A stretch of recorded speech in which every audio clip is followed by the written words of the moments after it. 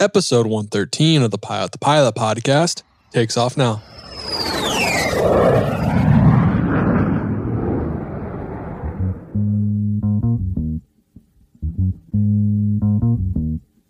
Jim Higgins, Aviation Department, University of North Dakota. I'm a professor. AV Nation, what is going on? And welcome back to the Pilot podcast. My name is Justin Seams, and I am your host. Today is a special episode. It is a State of the Industry episode, and I haven't done one of these in quite some time. I think it's been almost 2 months now, maybe a month and a half. But I have had a lot of messages from you guys from Pilot to Pilot on Instagram, just saying, hey, I want another State of the Industry. Please, can we get another State of the Industry? So I reached out to Jim, and we made it happen.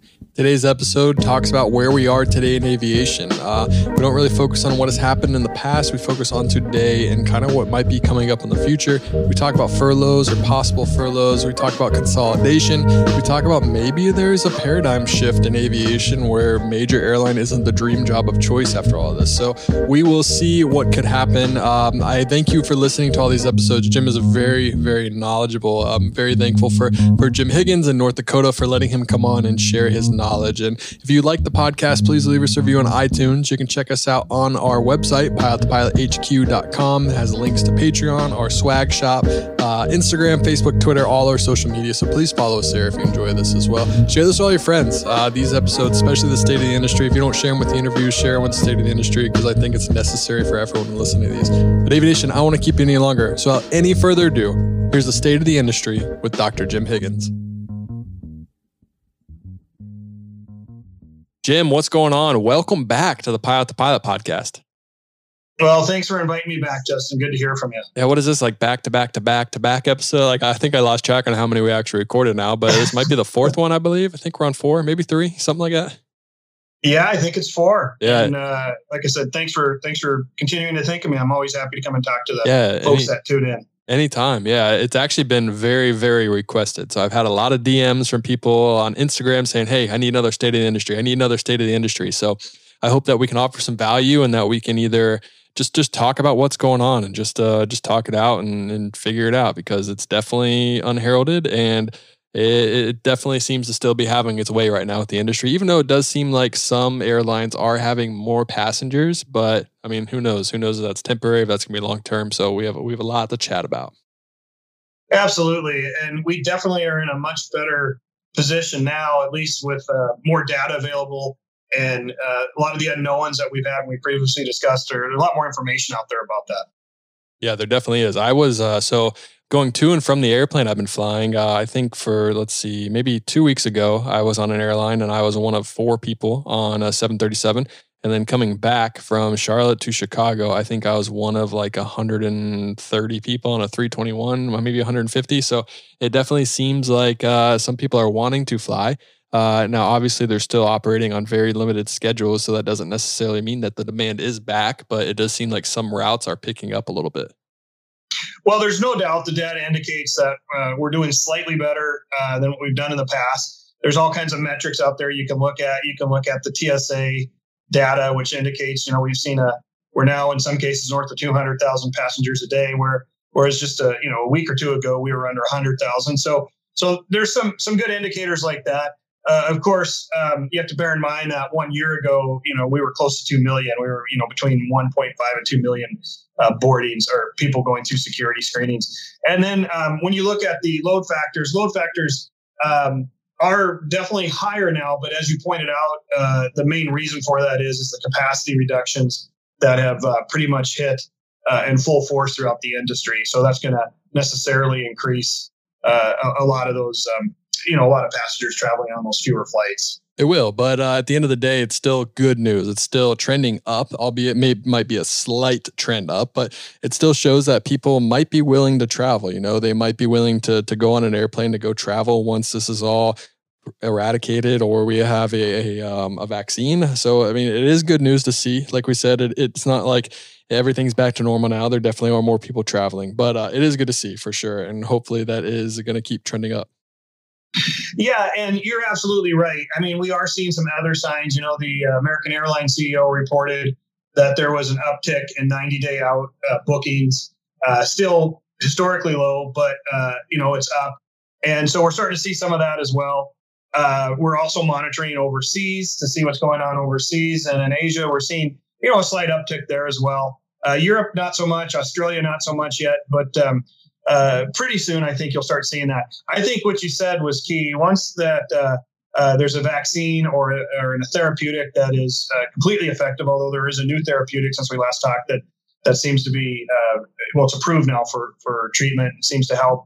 But until you get that certainty, I think you're right. I think people are still going to be hesitant. I will say, though, there sure seems to be a pent-up demand. I know one of the questions that was out there is, will this virtual meeting that all the business folks are doing on Zoom and Skype and other places like that, will that replace travel? And I don't know how many Zoom meetings you've been in or Skype meetings you've had, Justin, but I got to tell you, there's all kinds of new terms out there like Zoom hell and things like that. I really think that at the end of the day, people are going to need to get back face to face, even in this digitized economy, even amongst our younger people that seem to be more into the online digitalization. I think you just can't replace that. And so I think you'll see that once the economy supports the return as well. Yeah, I would agree with you. I mean, I haven't been on too many Zoom calls. That's one of the good things of being a pilot is that everything that we do is just go fly. We have to be there as of now. Who knows what the future will look like? But right now we have to be in the airplane to go fly. No Zoom calls, no Zoom flights. So I haven't had to deal with it too much, but it sounds pretty terrible. I'm not going to lie. Yeah, there's just, if you can get through, if you have a Zoom call with 6 participants, statistically speaking, one of them is going to have some kind of a technical problem, either with their internet connection or something. And then just the jumping on top of each other and the normal rules of conversation, it's been kind of tough. Yeah, no, for sure. Like it will be tough and it'll be good when they can travel and everyone will appreciate it. I remember last time we were talking, I think it was when the bill first was signed, the first relief bill, the airlines got billions of dollars. What have we seen from that? Obviously that's going to help and that keeps furloughs until October for sure. But what have you been reading? What have you been seeing? Has every airline taken it? Is it a major airline thing or regionals that have access to it too? What's kind of been your understanding of how everything's been playing out since we have some time to kind of understand and read through it and know what's going on? Sure. Well, most of the major airlines have taken it for sure. And many regional airlines, in fact, I'd say industry-wide, the vast majority have taken some kind of money from the program. On the regional side, if the regional was asking for less than $100 million, they didn't have to go through any extra steps like issuing warrants or ownership or equity. The one regional, my understanding is that wasn't able to take full advantage of it, at least as near as I can understand. It's complicated is Republic because they're structured privately. And there's some others out there that are structured privately. And so they had some corporate bylaws and corporate governance that interfered with their ability to take some of that money. Although, they're private, right? So a lot of the information is not necessarily available publicly on what's been used, what hasn't. Air Wisconsin is another one that's privately owned that has reported that it has taken some money. The good news is any airline that took any type of bailout, they have moved. They basically agreed to not furlough until the end of September. So October 1 becomes the big looming date in the industry. Yeah, it definitely does. Going back to airlines taking the money, how does it work for a wholly owned regional? Can they take the money themselves, even though maybe their parent company, American, is already taking money, or does American take the money and then divvy it out as they deem necessary? No, I believe it's the first part. So even though that they're wholly owned, the ownership of the company doesn't necessarily matter. They're their own individual entity, so they're responsible for themselves. Every airline's responsible to their shareholders in the general business sense. But no, as far as I know, there was no divvying up from any of the majors to the regionals. Each company that wanted to apply for and receive grants or loans did it on their own accord. Okay, good. Yeah, I could just imagine Americans like, yeah, we'll take out the money for you. Don't worry. If things get rough, we'll make sure we'll take care of you. You know how that always works out. Right. Yeah. No, absolutely. Yeah. Dad, can I have some money? No. So talking about that. So obviously there was a report that came out. It kind of listed the airlines that were in the best position per cash, how much, or whether it was assets or cash. And I remember SkyWest and Allegiant were 1 and 2. And it was kind of saying how they have enough cash to maybe last this whole virus for a year or 11 months, whatever it may be. Was that a true determiner on who can actually last the longest if they didn't get the money? Or was that kind of just a a clickbaited type article where it didn't have much facts to it. Do you remember that one by any chance? I don't remember the article, but the concepts you're talking about are very, very clear. I mean, let's put it in perspective. SkyWest turned a profit in quarter one. I think it was 54. I mean, that's highly unusual in this kind of an environment. I mean, obviously they had a very good January, February, but everyone knows what happened in March, and yet they were still able to turn a profit. Allegiant made so much money before all of this happened. They had a lot of money, cash on hand. So I'm not at all surprised. I do think, ask the CEOs of these different companies, would you like to engage in a war of attrition with your competitors? They'd probably say, no, we'd prefer to compete another way. But what you're saying to me is correct in the sense that if this is going to be a long, protracted, tug of war, there definitely are airlines and air carriers that are better positioned. And the two you mentioned are in there. Frontier is another one. I would put in there. Spirit would be another one.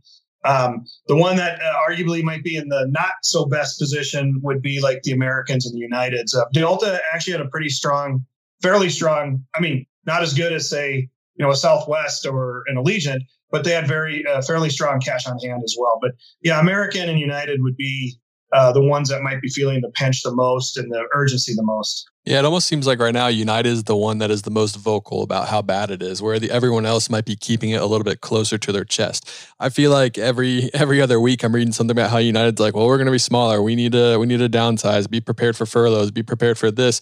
I don't know if it's like 100% a scare tactic or if it's actually the case, because each airline is kind of figuring out how they can save the most money. If they can save the most money with pilot contracts, with concessions, and maybe that's an option, or if it's really truly that dire of a situation for, say, a United or an American that had a lot of debt going into this, and that debt was they were buying more airplanes than everyone else. So maybe they didn't take as many airplanes in, save some money that way. So what do you think about kind of a United being the most vocal versus maybe a Delta or the other airlines that are keeping it, or Southwest, say, where they're not really saying too much at all? Well, it's a great question, Justin. The truth is there's a lot of conspiracy theories that abound in the internet and other places about the difference between the CEOs. You look at the Parker message from American, it's very, very different from the Kirby message at United, as you point out. In fact, United recently announced what would be tantamount to a displacement bid, or an announcement that they're going to displace. And it was a staggering number. I want to say 4,500 pilots, 5,000 pilots were basically, in essence, if things, worst case scenario, go forward, United is basically saying they're going to have an overage of about 5,000 pilots come October, November. Now, for a pilot out there that reads that, especially a United pilot, one of the first things that might cross your mind is, oh, they're going to furlough 5,000 pilots. I think that's highly unrealistic, because the furloughing of 5,000 pilots would cause training events that would churn for years, minimum 2 years probably. However, it's probably fair to say that airlines are going to use this time to change and shape their fleets. And in many cases, they'll be smaller and more agile, in which case that may cause some kind of a furlough. I think it's probably safe, if you're a pilot out there in the industry, to at least mentally plan for the fact that there's going to be churn. And if you're near the bottom of the seniority list, that there's likely going to be some kind of disruption. But there's two things to pay attention to. Thing number one is, is United, for instance, they're being very vocal, as you say. Some people have said that's one way to kind of put pressure on the labor unions to get things. That's one conspiracy theory. I've heard others say that they're positioning almost from day one. They positioned that the bailout was not going to be enough. And so maybe this could be another round of bailouts for after October to help stabilize the industry as well. So those are things to keep track of. So if there's another CARES Act or some type of an act that helps. The other thing is if the passengers start returning, even the leisure passengers, remember our load factors, break-even load factors, probably in the neighborhood of 50%. So we don't need all of the passengers to come back at once, but we do need at least half of them to come back, or 70% of them to come back, so that we can at least keep our head above water. If those things happen, coupled with the big retirements planned over the next few years, we could really minimize the furloughs and displacements. Yeah, and you talked about 70% or 50% as a break even. would that be 50% of the old schedule, or would that be 50% of the new schedule, operating less planes and maybe more efficient airplanes, since they're phasing out? Delta's getting rid of all the older aircraft. I mean, same with American United. They seem to be parking and putting those planes to rest. So when just kind of hypothetically speaking, because we obviously don't know, we don't have the books, but do you think that 50%, let's say that's what they need, is that of 50% load factor of what they're operating right now, or 50% of what they are operating in the past? Well, if they become a more efficient fleet, even though the cruel irony here is fuel is really low right now, but long term, you want to structure your airline to take advantage of the fact that fuel is obviously going to spike up at some point in the future. It could very well. So you should be prepared for that. So you do want to reshape your fleet to try to take advantage of that with getting these super efficient aircraft. But that being said, there's going to be some efficiencies there as well. So I think the answer to your question is whatever they have out there, whatever the percent out there, it's going to be structured to about a 50%, give or take 10% in either direction, but about a 50% break-even load factor is about the capacity we're going to see. Don't forget the ancillary income we've talked about in the past, and also the revenue management folks. And my understanding from some of the revenue management folks in the industry is right now they're just smoked busy because they're doing events that they've never seen in their lifetimes. They're trying to model things that they really have no data for, and it's been very, very difficult. I mean, one way to get the load factors up, obviously, would be to offer $10 tickets, right? To go from New York to Los Angeles. It sounds silly, but one side of that is well, it's still $10, and if you're going to go empty anyway, that seat perishes. So we haven't always seen.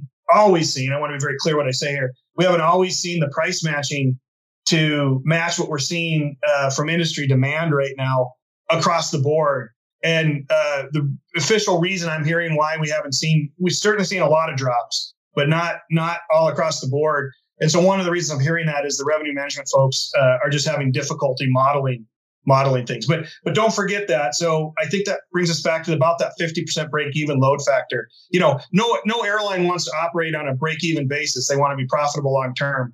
But as far as just contingency planning, getting everyone back on their feet, if we can fill these planes to about 50%, I think that would be helpful. Yeah, like you said, no one wants to operate break even, but I think right now they'll take break even any month right now just so they can stop the hemorrhaging of money that's happening with most of these airlines. There's no doubt, and they're absolutely going through hemorrhaging. That's the exact way to say it. I mean, and you can't blame these airlines at all. There's not a single airline you can blame for this. The truth is they didn't ask for this. Nobody asked for this, right? 80,000 plus people have died to this point in time in the U.S. and across the world. It's a lot more. Nobody asked for this, but there's no doubt that this pandemic has had especially dramatic event on industries like the airlines. And like I mentioned to you before, you can take the most profitable companies in the world, and if a day from now you tell them, hey, you're only going to be able to sell 10% of your product, there's no company in the world that can survive that long term. So it's a very difficult time. And you bring up a good point in talking about how no company could predict for this. No company could survive this for a prolonged period of time. I remember when this first happened and the airlines wanted to bail out, and there was criticism for it, and rightly so. I mean, airlines were making more money than they ever made in the history of airlines, and they were just making money like crazy. And to the common person, to a normal person, maybe even a business person, like, well, why don't you have 2 years saved up? Like, why do you expect a person to have this much money saved up? And when you're charging so much, making so much money, why don't you have this saved up? But when there's no precedent for how much money you need to be saved or to save, or maybe the precedent was, all right, we need to have 6 months of cash. Nothing has ever been worse than 6 months. And they truly didn't know that this was possible, that there could be a demand drop like we've seen, and who knows how long that drop will last. So there's no way for an airline, there's no way for even a person to be prepared for the future that could be coming with this virus, or just let alone a small business, That's right. Post 9/11, the airlines feeling for pandemics, they had three. They weren't, I don't know that they were fully declared pandemics by the World Health Organization, but you had SARS, you had MERS, and you had H1N1, right? Back just a few years ago. I guess now it's more than a few years ago, back 2010, 2011. And so the experience base that the airlines had for this level was such that, yes, there would be an impact, especially international, but nobody foresaw a complete pandemic, uncontained, that crawled through the world and basically halted economies worldwide.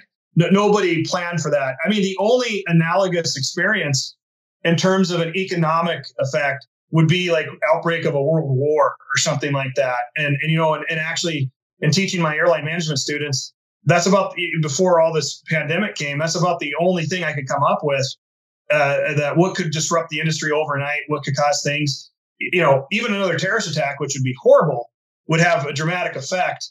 But because it's in our experience base and people know how to handle that, I think economically speaking, I'm not talking about the psychological damage, but economically speaking, it's in our experience base, we can handle it. But nobody foresaw anything like this. And you can't blame the airlines. Did they live a little high on the hog? I don't know. I mean, you have to go back to the philosophy of a company and what's a company supposed to do? Well, a company in the United States in a capitalistic market exists for its shareholders and in many cases for its employees, depending on the philosophy.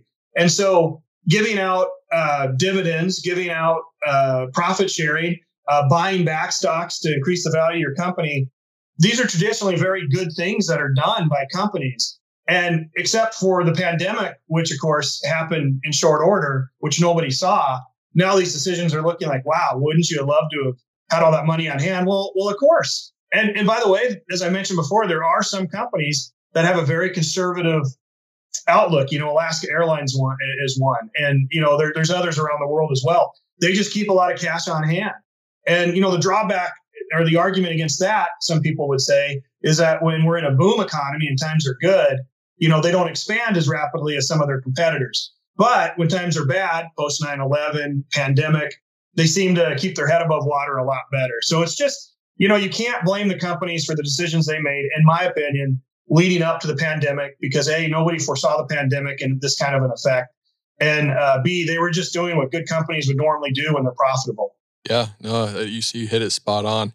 This question's kind of a hypothetical question. It might have you kind of think about it. It might not actually be true. If you don't feel comfortable talking about it, no big deal. But let's say right now an Allegiant, a SkyWest, a Spirit, a Frontier, I feel like they kind of have an opportunity right now where everyone's on a level playing field. Everyone's kind of operating the same, mainly a similar market right now. Do they have the opportunity now to maybe prove to the general flying public that, hey, like you should consider us in the future over, say, a Delta, American United? Is there an opportunity for maybe a smaller, even a regional carrier to make their way up the totem pole and come out of this on top? And in maybe 10 years, people are flying a SkyWest 787. Do you think that's possible right now? Well, the short answer, I think, is yes. But you really ask a great question because one of the big unknowns right now is what business plan is going to prevail long term. Obviously, the carriers you mentioned, the Frontiers, Spirits, Allegiants, right now their living is based very differently. Profitability is based very differently on, say, a Delta revenue model, for instance. Every traveler that comes on board a Spirit or an Allegiant, that's going to represent a profit margin, even though they're what we would traditionally call, for the most part, leisure travelers. Business travelers may, in fact, fly on those airlines. However, because of the convenience, market shares, frequency, timings, loyalty programs, all of the things that the large legacy carriers do to draw in the business traveler, I think it's unlikely that on most markets you're going to see any kind of long-term replacement. However, here's the case in point. This is what's going to be really interesting. If you take the United concept right now, at least what they're saying publicly, and they're preparing for the worst case scenario. So let's say they park 30% of their fleet. Okay, it's a dramatic way to redo the entire fleet. And it's going to take several years for them to get everything optimized from that move. What happens if the economy recovers very quickly? Most of the time after recession, there is pent-up demand. So if you go back historically, you will see a bounce. Whether it's a bathtub, a U-shaped, a V-shaped, an L-shaped, whatever shape the recovery is, it ultimately will bounce way above the baseline from prior to the recession. It doesn't always last. But the question becomes, then what happens if a Southwest or an Allegiant or a SkyWest, they happen to be in a position with extra capacity while a large carrier is retooling their fleet and they don't have the capacity to put on the market? Is it possible that one of these other opportunistic carriers overtakes some traditional markets and literally recaptures a market share? So 3-4 years from now, you see a very different route structure system amongst the legacies. That's the risk of going overboard if you're a United, American, Delta. That's the absolute risk, is if you go too far. And it's tough, right? Because these kind of decisions have to be made well in advance, because it takes months to train people. It takes months to go through leasebacks. It takes months to acquire new aircraft, years to acquire new aircraft. So it is really a gamble right now. It's like a poker table, and nobody really knows. Well, it's like a blackjack table. Nobody knows right now if the dealer has a 21, or a 20, and whether you should hit or stay is really what the analogy would come down to. Some are saying we're going to hit. Some are saying we're going to stay. And what I will tell you is the market is very unsympathetic. It's just going to do what the market does. And someone's going to lose and someone's going to win if everyone carries out the business plans as they're currently announcing. Yeah, absolutely. And it brings up another interesting point where you talk about the market share. You talk about gates. From what I know right now, they've kind of waived the whole use it or lose it gate policy that a lot of airports have had. But say the market's back and a United has parked all those planes, or say insert whatever airline that parked planes here, and they have a heavy presence. They're like, hey, we need you to use these gates. If you have 6 months or you have 2 months to use these gates, or else they're going to go up for rebid. I mean, that could be pretty detrimental and could have a terrible impact on a company. It could be a great opportunity, like we said, for an upcoming airline. You're absolutely correct. And that the gate constraints, the acceptance factors at airports, all of that right now is very low. You can fly anywhere you want right now. You can probably take a Cessna 172 into Hartsfield without much of a problem right now. But that being said, what you're saying is exactly correct. There is a very real risk that if airlines go too far on their route restructuring and they have to spend an extra year restructuring, optimizing, redeveloping, redeploying, that there are carriers out there. You take a look at Frontier, for instance. They're scheduled to double in the next 3 years in terms of their Airbus order. Okay, their CEO has come out and said, we are not interrupting those plans. And right now, it looks like they're going to have a ready supply of pilots if there are furloughs that take place. And it's a very dangerous time. Now, just to add some balance, Frontier, maybe they're misreading the tea leaves as well. Maybe the United model, the American model of capacity control, redeployment, and fleet reductions, maybe that is the winning model. It's going to take years, probably retrospectively, to see. And then the other thing, we've talked about this before too, is there going to be any consolidation? Because that's another interesting concept here as well. One way to survive through this type of turbulent time, as we've talked in the past, is a consolidation merger. And the prices are so low right now relative to historically where they've been, that some would say this is a kind of an interesting, maybe optimal time to look at consolidation if it's allowed by the government. Yeah, I mean, consolidation is another interesting topic, because think about it from the Frontier aspect. Say they see this as an opportunity to improve their brand, improve their airline, and actually compete with the top three in Southwest, or the top four, however you view it. If someone comes to them, if they're right in what they think is going to happen, if say an American comes like, oh my gosh, we have to buy Frontier and able to position our airline for the future. If I'm Frontier, you're like, no, sorry, we decided to do, it brings up a very interesting point. It's like, all right, do we sell at a low, or do we really put all our cards in the fact that we think we're right and take this opportunity to fully expand and do what we think is going to happen? It's going to bring up a very interesting idea. It's like, would a Spirit, would a JetBlue, would they want to even want to do that if they truly believe that their business model is correct? So, the board of directors, which would ultimately make the decision for any of these publicly held companies, what they'd have to evaluate in that situations. Let's say, for instance, the one that you sometimes hear about, and I have no inside knowledge. I have no knowledge of this whatsoever compared to what you see on the internet, right? But one that you often see is something like a United and a Spirit, right? Let's say United approached Spirit. Well, I don't know what the Spirit board of directors would say, but what they would evaluate, they'd evaluate two things. They'd evaluate the future market opportunity if they went by themselves, exactly what you're talking about, Justin, versus, combining with a network carrier and the economy of scope, the economy of density that they're going to get, and probably, depending on how things go, probably potentially a nice windfall for their investors. So that's a complicated thing. And companies have made bets before and they've been horribly wrong. There's been horrible mergers in the past. There's been really good mergers. But from a United perspective, and again, I have no knowledge of this, but if you want to hedge your bet on this, one thing you can do is right-size your fleet, or not right, that's a bad word, maybe redeploy and optimize your fleet during this turmoil. But maybe you do look to take one of these more vibrant, growing carriers like a Frontier or Spirit, and maybe that's how you hedge your bets and you get some kind of a merger. I mean,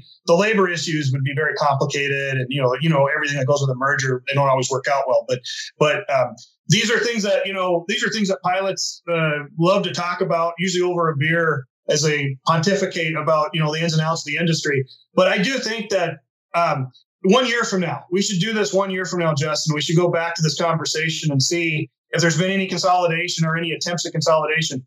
I would bet you a beer that there's definitely going to be something either in the regional levels, major levels. There's going to be a very big change in landscape, whether it's through consolidation, whether it's through market share, whether it's through, thing like a company like a SkyWest growing into more major independent routes. That doesn't always work, by the way. You got Independence Air out there. People can tell you about that. But it's a very interesting time, and it'll be fun to retrospectively examine, what happened. It is an interesting time. And it kind of sucks right now for being a pilot in this time, but say in 10, 15 years as a professor teaching this time to students, you're going to be like, oh my gosh, just the environment of the world that they were living in and the unknown of what they had and what actually went on will be just a fascinating, just be able to teach that to future generations. And I'm sure we'll be learning a lot about this in the future as well.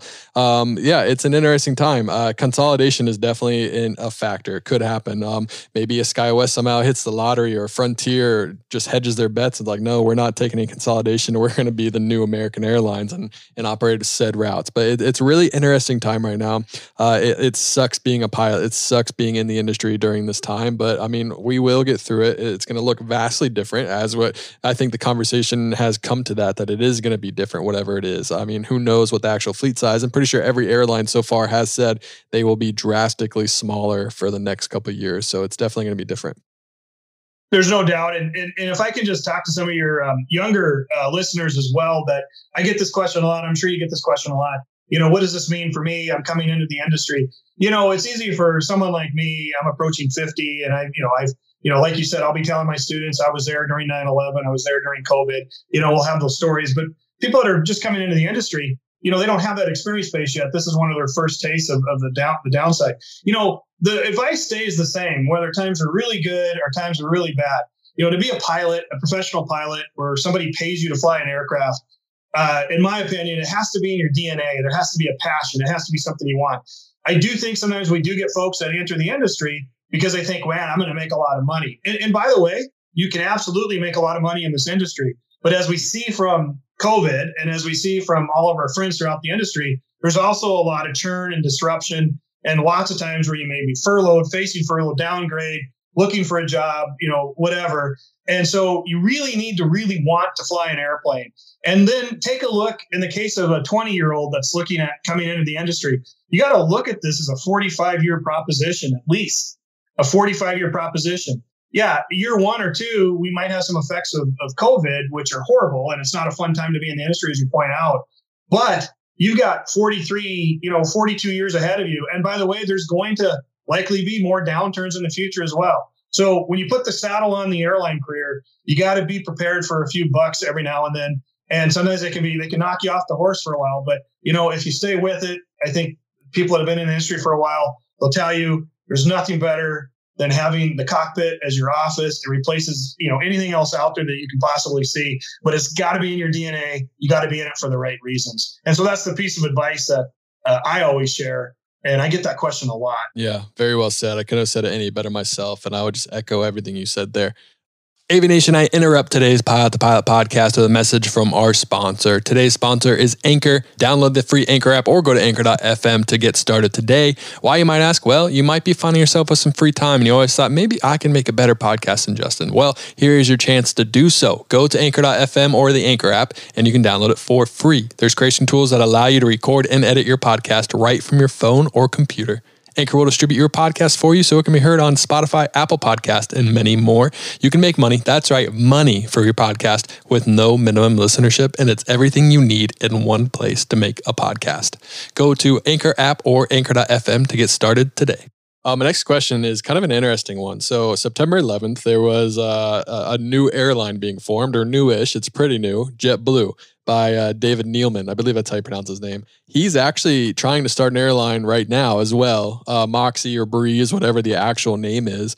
Have you heard anything about the future of that airline? Like, I feel like just the timelines of him starting those two airlines in probably the two worst times of in the aviation industry's history is just kind of wild. Well, the case of Neeleman with JetBlue in the late 90s, early 2000s, the reason the timing worked out there is because my understanding is his non-compete with Southwest Airlines ran out on the day that he basically started JetBlue. So I think that's true. It turned out to be during that time. By the way, JetBlue didn't furlough and they remained profitable during the whole 9/11 post recovery, which is kind of interesting. Let me say this about Neeleman. I don't know him. I've read about him. I've studied some of his stuff. We've looked at him in some of our classes. I would never bet against the guy because even if you look at what happened with JetBlue, he was able to get gate space in Kennedy in the late 90s. And I have to tell you, nobody got gate space in Kennedy in the 80s and 90s. It was the most valuable real estate in the world. But somehow this guy came in and he somehow convinced Port Authority for those gates. The FAA for acceptance. And, everyone's like, what are you doing operating in New York? That if you ever operate in New York, you're going to be delayed city. It's never going to work. Low cost isn't going to work like this. And, he obviously proved everyone wrong. So I would never bet against the guy. As far as I know, he announced not too long ago that he's still planning on going forward. He thinks he's got a pretty good niche business plan with those 220s and the hub bypass. And he's just a smart guy. And if he says he's going to do something, he's proven. Morris Air, JetBlue, and now Moxie or whatever it ends up being called, I think I wouldn't bet against the guy. And Azul down in Brazil too. That's done pretty good in the market down there as well, from what I've read. That's right. Yep, absolutely. And he might have been involved up in Canada too. Was he involved? I'll have to double check that. He did something. I can't remember what it was. I remember reading his profile, but I agree. He has a very proven track record. He has been a success in a lot of places he's gone. Now, when I say success, I don't know the inner workings of everything. Some people might not like him, might not consider him a success, but from the outside looking in, it looks like a success, starting airlines in what could be two of the worst times ever start an airline. And he could possibly come out with two profitable airlines. I mean, maybe anytime he wants to start a new airline, we should all have our ears raised real high, be like, all right, something's going to happen. He knows something. So it's just interesting that kind of JetBlue took off over 9/11 and now he's trying to start a new airline when the worst time to ever start an airline. So it's definitely interesting to keep eyes on that. I want to move a little bit into furloughs. I know everyone is kind of wanting us to talk about furloughs, trying to hear about furloughs. My first question is, when a company furloughs, so all right, October 1st is going to be the Black Friday, whatever insert doom you could ever say, what a lot of people are predicting, a lot of furloughs in the aviation industry. What does a company have to do? I know that there are some laws. I can't remember what the law is called, where they have to give at least 60 days notice. Are the airlines, do they have to follow those laws, or is it on October 1st, everyone will be furloughed and have no pay, or on October 1st, they can give out the furlough notice within 60 days of them to collect pay? Do you have any insight on how that would work? So in almost all cases, the furlough provisions are going to be covered by the collective bargaining agreement for the particular airline. It's going to be spelled out in detail how it has to be done. Now, for air carriers that don't have a pilots union, and it would probably fall on the state law. Would be my guess. I don't know. That's a really good question. I'd actually, that would, not trying to be pro union here, but that would make me a little nervous, to be honest. But for the air carriers that have labor unions in place, the agreements are going to have a whole section on how furloughing occurs, how much day notice you have to give. It's actually typically not 60 days. It's typically 14 days from the contracts I've read. However, I think that a lot of people, if you're near the bottom of a list at an airline that's announced a fleet reduction today, I think mathematically, realistically, you should probably mentally plan for that furlough. What are the numbers going to be? How far are they going to go? My personal opinion is, and this is just, I've done forecasts before, but I have not, it's really hard to forecast this one, is yes, there will be furloughs, but I think the furloughs are going to be smaller than what a lot of people are envisioning. I just don't see any way United's going to furlough several thousand pilots, for instance, at least not on day one. I just think I just think that's way too big of a gamble, because if they're wrong, it could be existential to their organization, or certainly not recoverable for market share later on. I don't think they'd ever take that chance. So that's my thought of it. But just, communicate with the labor unions. If you're at a company, I think there's a few out there that don't have a labor union. Look to your HR department for guidance on how that would work. They're going to all follow the laws for sure if there's no contract in place. Yeah. I mean, it's funny how when this is not really funny. It's unfortunate how our progression of these talks is where we don't think, the first couple episodes were like, we don't really think furloughs, it's going to be a quick rebound, but coronavirus and COVID-19 or whatever you want to call it has just proven to have an effect. And I think the greatest unknown right now is the fact that we don't know. We don't know if this is going to be, hey, fall, boom, 100% load factors, we're back. Hey, or is that going to be, hey, 4 years from now, we're 100% back. It's kind of going back to what we said earlier, airlines not being able to plan, or this is such an unknown that no one really knows. And that's what's just so weird about the situation. No one knows if this is going to be a 6-month furlough. And then, like you said, United scrambling to get pilots, scrambling to get jets out there. That is probably worst case scenario for any airline right now, is to park too many planes and furlough too many pilots. So I would hope, and I would want to agree with you, that I think that maybe they're not going to furlough as many as one might say. I think there could be some scare tactics and unions, and there's a lot of things going on behind the scenes. Now, I do think it's a possibility that they could as well. Like if they get wind that this is going to be a 4-year thing, then they're definitely going to have to pull that plug sooner than later, most likely, to save their airline. One thing that's really interesting about coronavirus is with furloughs, I feel like they're predicated on the fact that they go through seniority, obviously based on their union. But with furloughs, they need to be able to retrain. And how can you retrain someone if the training department's not open? So how do you furlough right now? Obviously you have to, by that agreement, furlough in order seniority. But how do you go to a union and be like, well, we need to furlough 600 people, but we need these 737 pilots, but we're not flying an A330 anymore. How do you go about that? Yeah, if you're a management, you simply can't. There's been some people that have talked about force majeure provisions, which, for acts of God and things like that. Would the pandemic be considered an act of God? If so, could you unilaterally interrupt the contract? The problem with that argument is a furlough by definition means the company's, it already contemplates a downturn.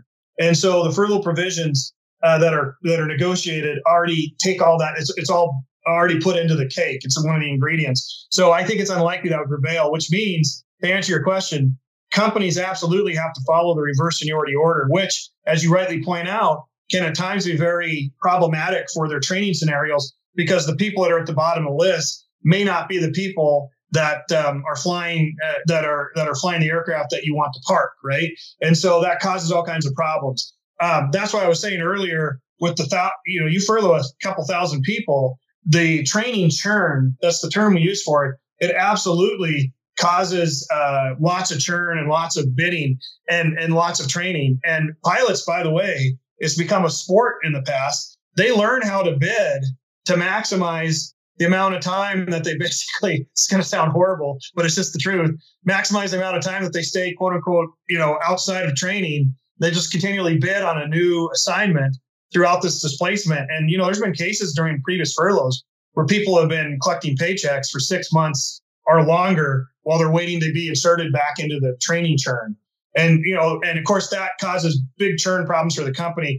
I've actually done modeling for furloughs at airlines using Monte Carlo simulations and other techniques. It is so hard to predict for companies that have multiple fleet types what people are going to do. For instance, would you rather be a senior FO or a junior captain?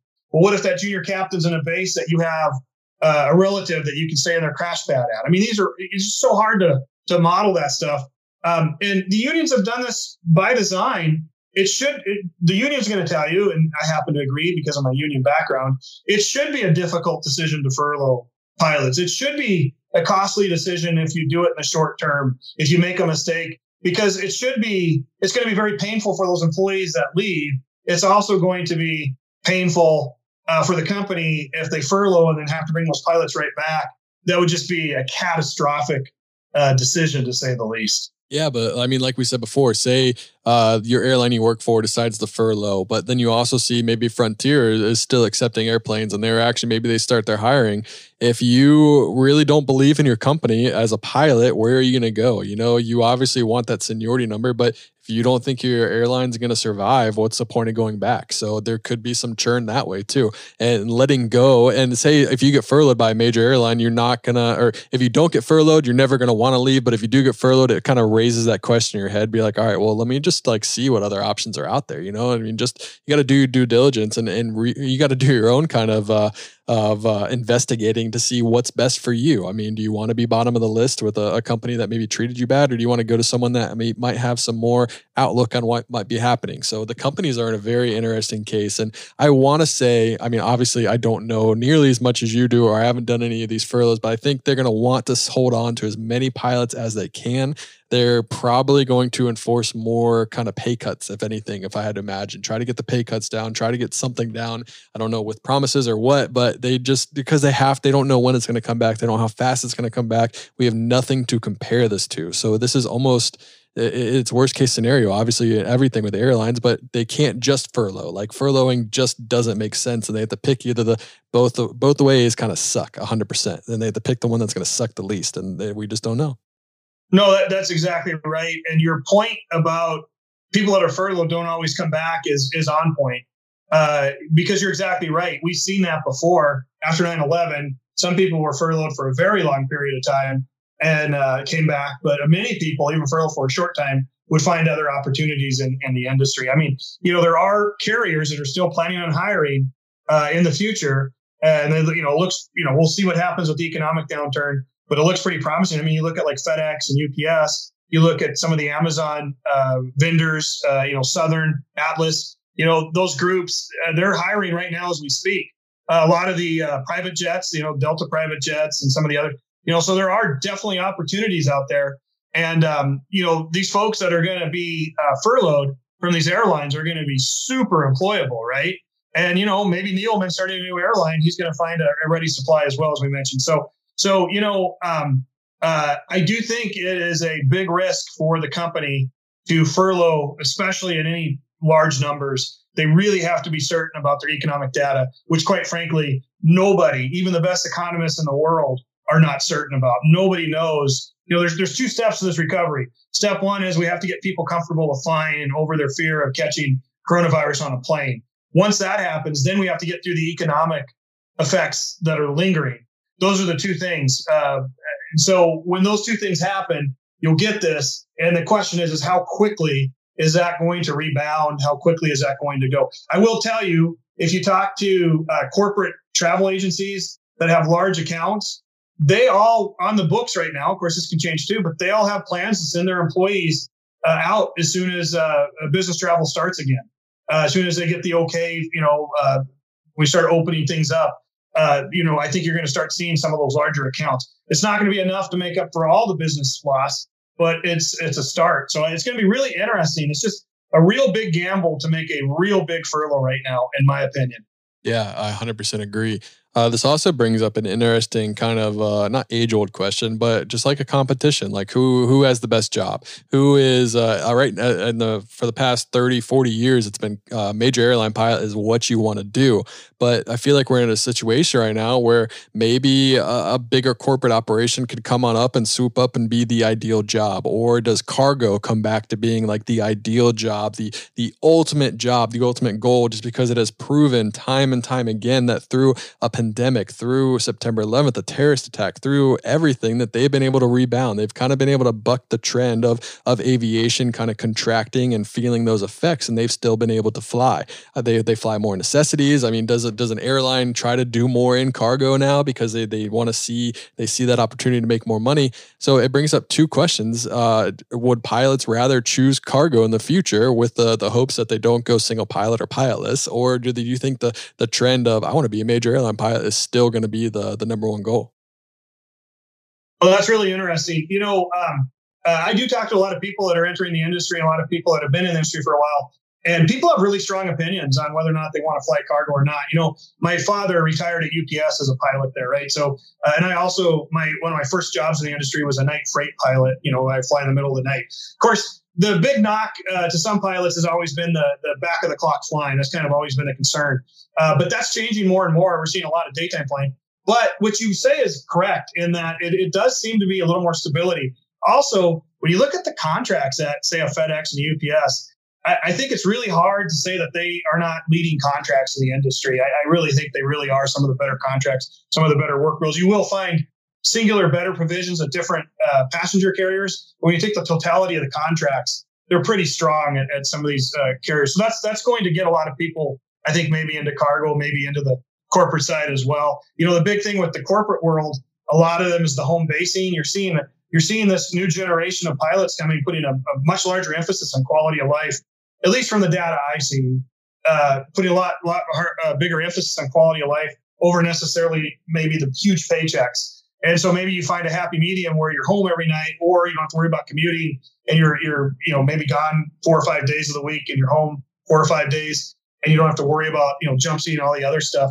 So you're seeing a lot of this enter, and I do think some people will make that decision to go freight, that decision to go with corporate operators. I think there's no doubt about it. But going back to it, everyone has to kind of decide what works for them as a career. And like I tell my students, if you're not a middle of the night person, don't pick a night freight job. If you hate me, don't do it. But everyone has to find out what works for them, and I think they will. And I do think there'll continue to be some opportunities, as you point out. And I think furloughing some of these pilots will absolutely cause some to leave and not come back. Yeah, I agree. And it's just really interesting how a normal downturn just affects certain spots. Like this is affecting everything. Like clearly the whole economy, but aviation in general, it's affecting the mindset of a pilot and what they want to do, what job they deem the best job. It affects how a company operates. I mean, American Airlines could be like, all right, now we're going to launch American Airlines cargo only because we can't fully give up that amount of money, and that seems to bring a profit consistently. It is truly changing the whole game, and it's giving everyone in the airlines maybe an equal opportunity to figure out what they're going to do in the future, and who knows who's going to come out on top. We might live in a weird world where people are going to want to be, or they're going to be flying a Legionnaire to Shanghai on a 787. I mean, I don't really know if that's possible or what will ever happen, but we truly don't know what is going to play out.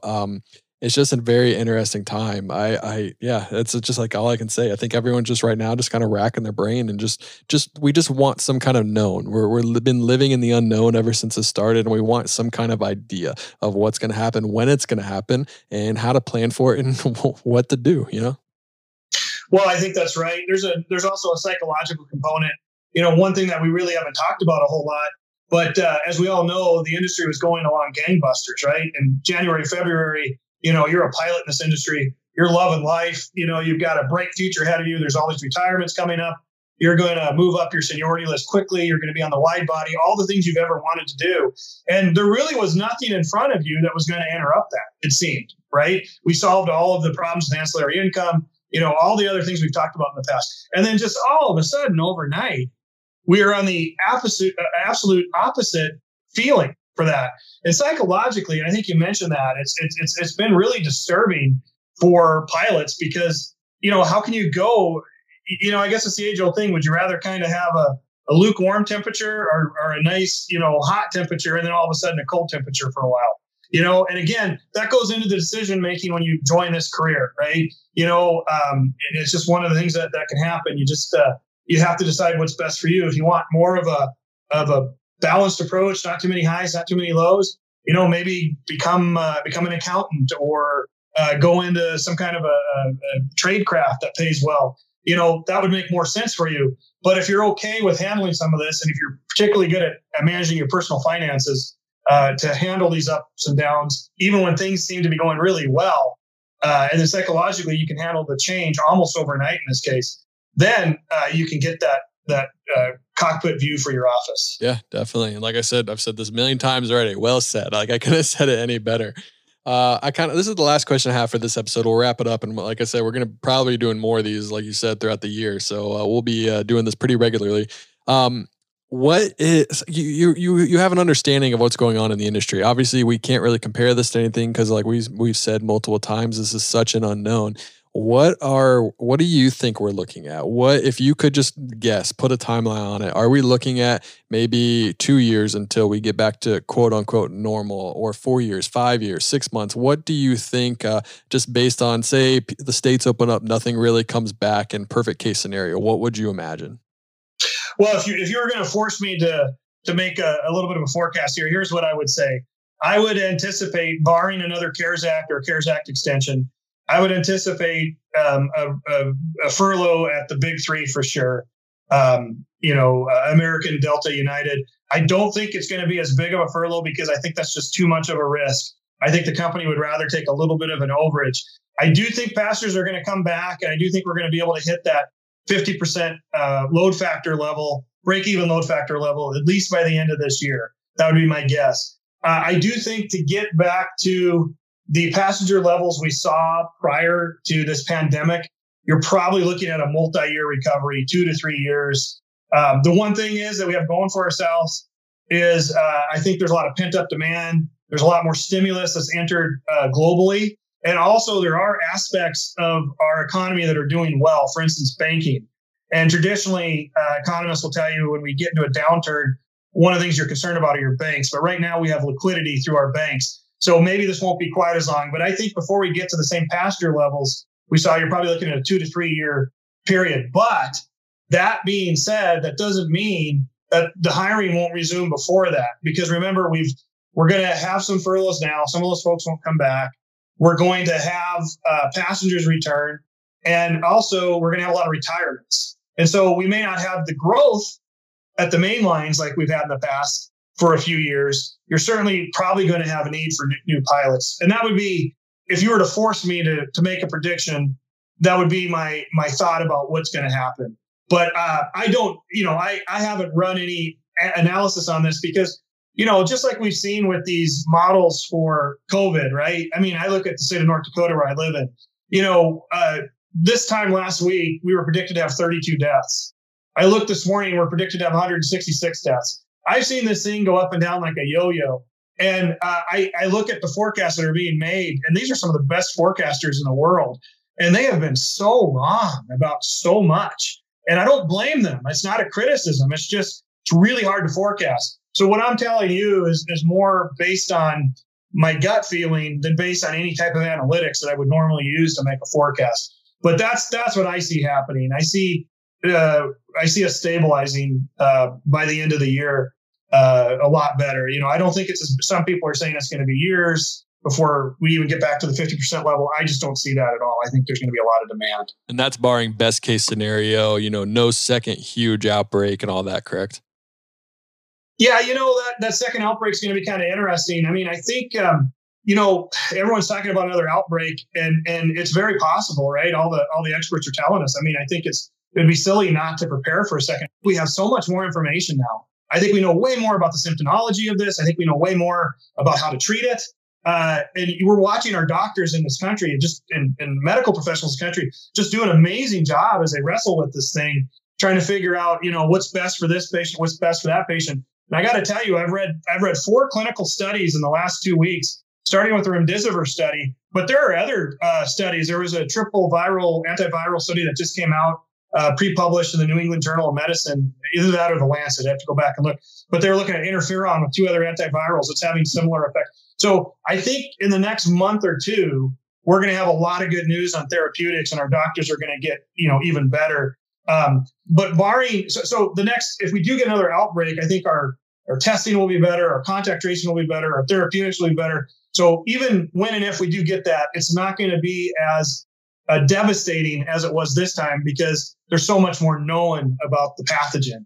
That's just my opinion on it, but that seems to be, I mean, if you were to take a survey now of people versus a survey at the beginning of this, even though people would still be generally worried about this, I think there's a lot more understanding, and that's going to help alleviate some of that. That's my thought. Yeah, I would agree. And let's hope so. Let's hope that's the case. Let's hope we're better prepared and that We don't let it turn into what it has turned in now and just completely shut down the economy. And even worse, I mean, just have multiple and thousands, 100,000 people die. We don't want to go through that again for sure. As a world, as a country, as just people in general, we don't want to see that. I know I said that was kind of the last question, but I just remembered something I read the other day. It kind of irked me the wrong way. It was Boeing came out, and the CEO of Boeing said that he foresees a very good possibility that a major airline or an airline will go under. What do you think the purpose of him saying that was? Like, I just don't understand. I don't see what good that does. Like, even if you do see that, like, shouldn't there be some kind of spark for confidence? Shouldn't just have some kind of confidence in your airlines that they'll be able to get through this? I feel like there could be some airlines might not really like the fact that they came out and said that. Has that been the case, or did you read that article? I haven't read that article. That actually surprises me because I don't know if it was an off the cuff remark or a remark made during an interview, but I agree with your first reaction to that. I don't think people that buy your aircraft, you want to go out and do that, because if that someone from Boeing saying that, actually that carries a lot of weight and credibility. And so if I'm a shareholder at one of those companies, I might start thinking, well, is it my company? And then I start getting nervous there, and maybe I start selling, maybe I start doing all kinds of things, which would be ridiculous. But that could cause sometimes the forecast, it can become the reality. The worst that you think might happen, you might kind of make it happen when you're in a position like that. So I agree with you. He really needs to make sure he walks that back if that's not what he meant. And if it is what he meant, he needs to really rethink about broadcasting that publicly. I don't necessarily agree with that. I can see why some people might look at the balance sheets and, you look at like the amount of debt that's owed.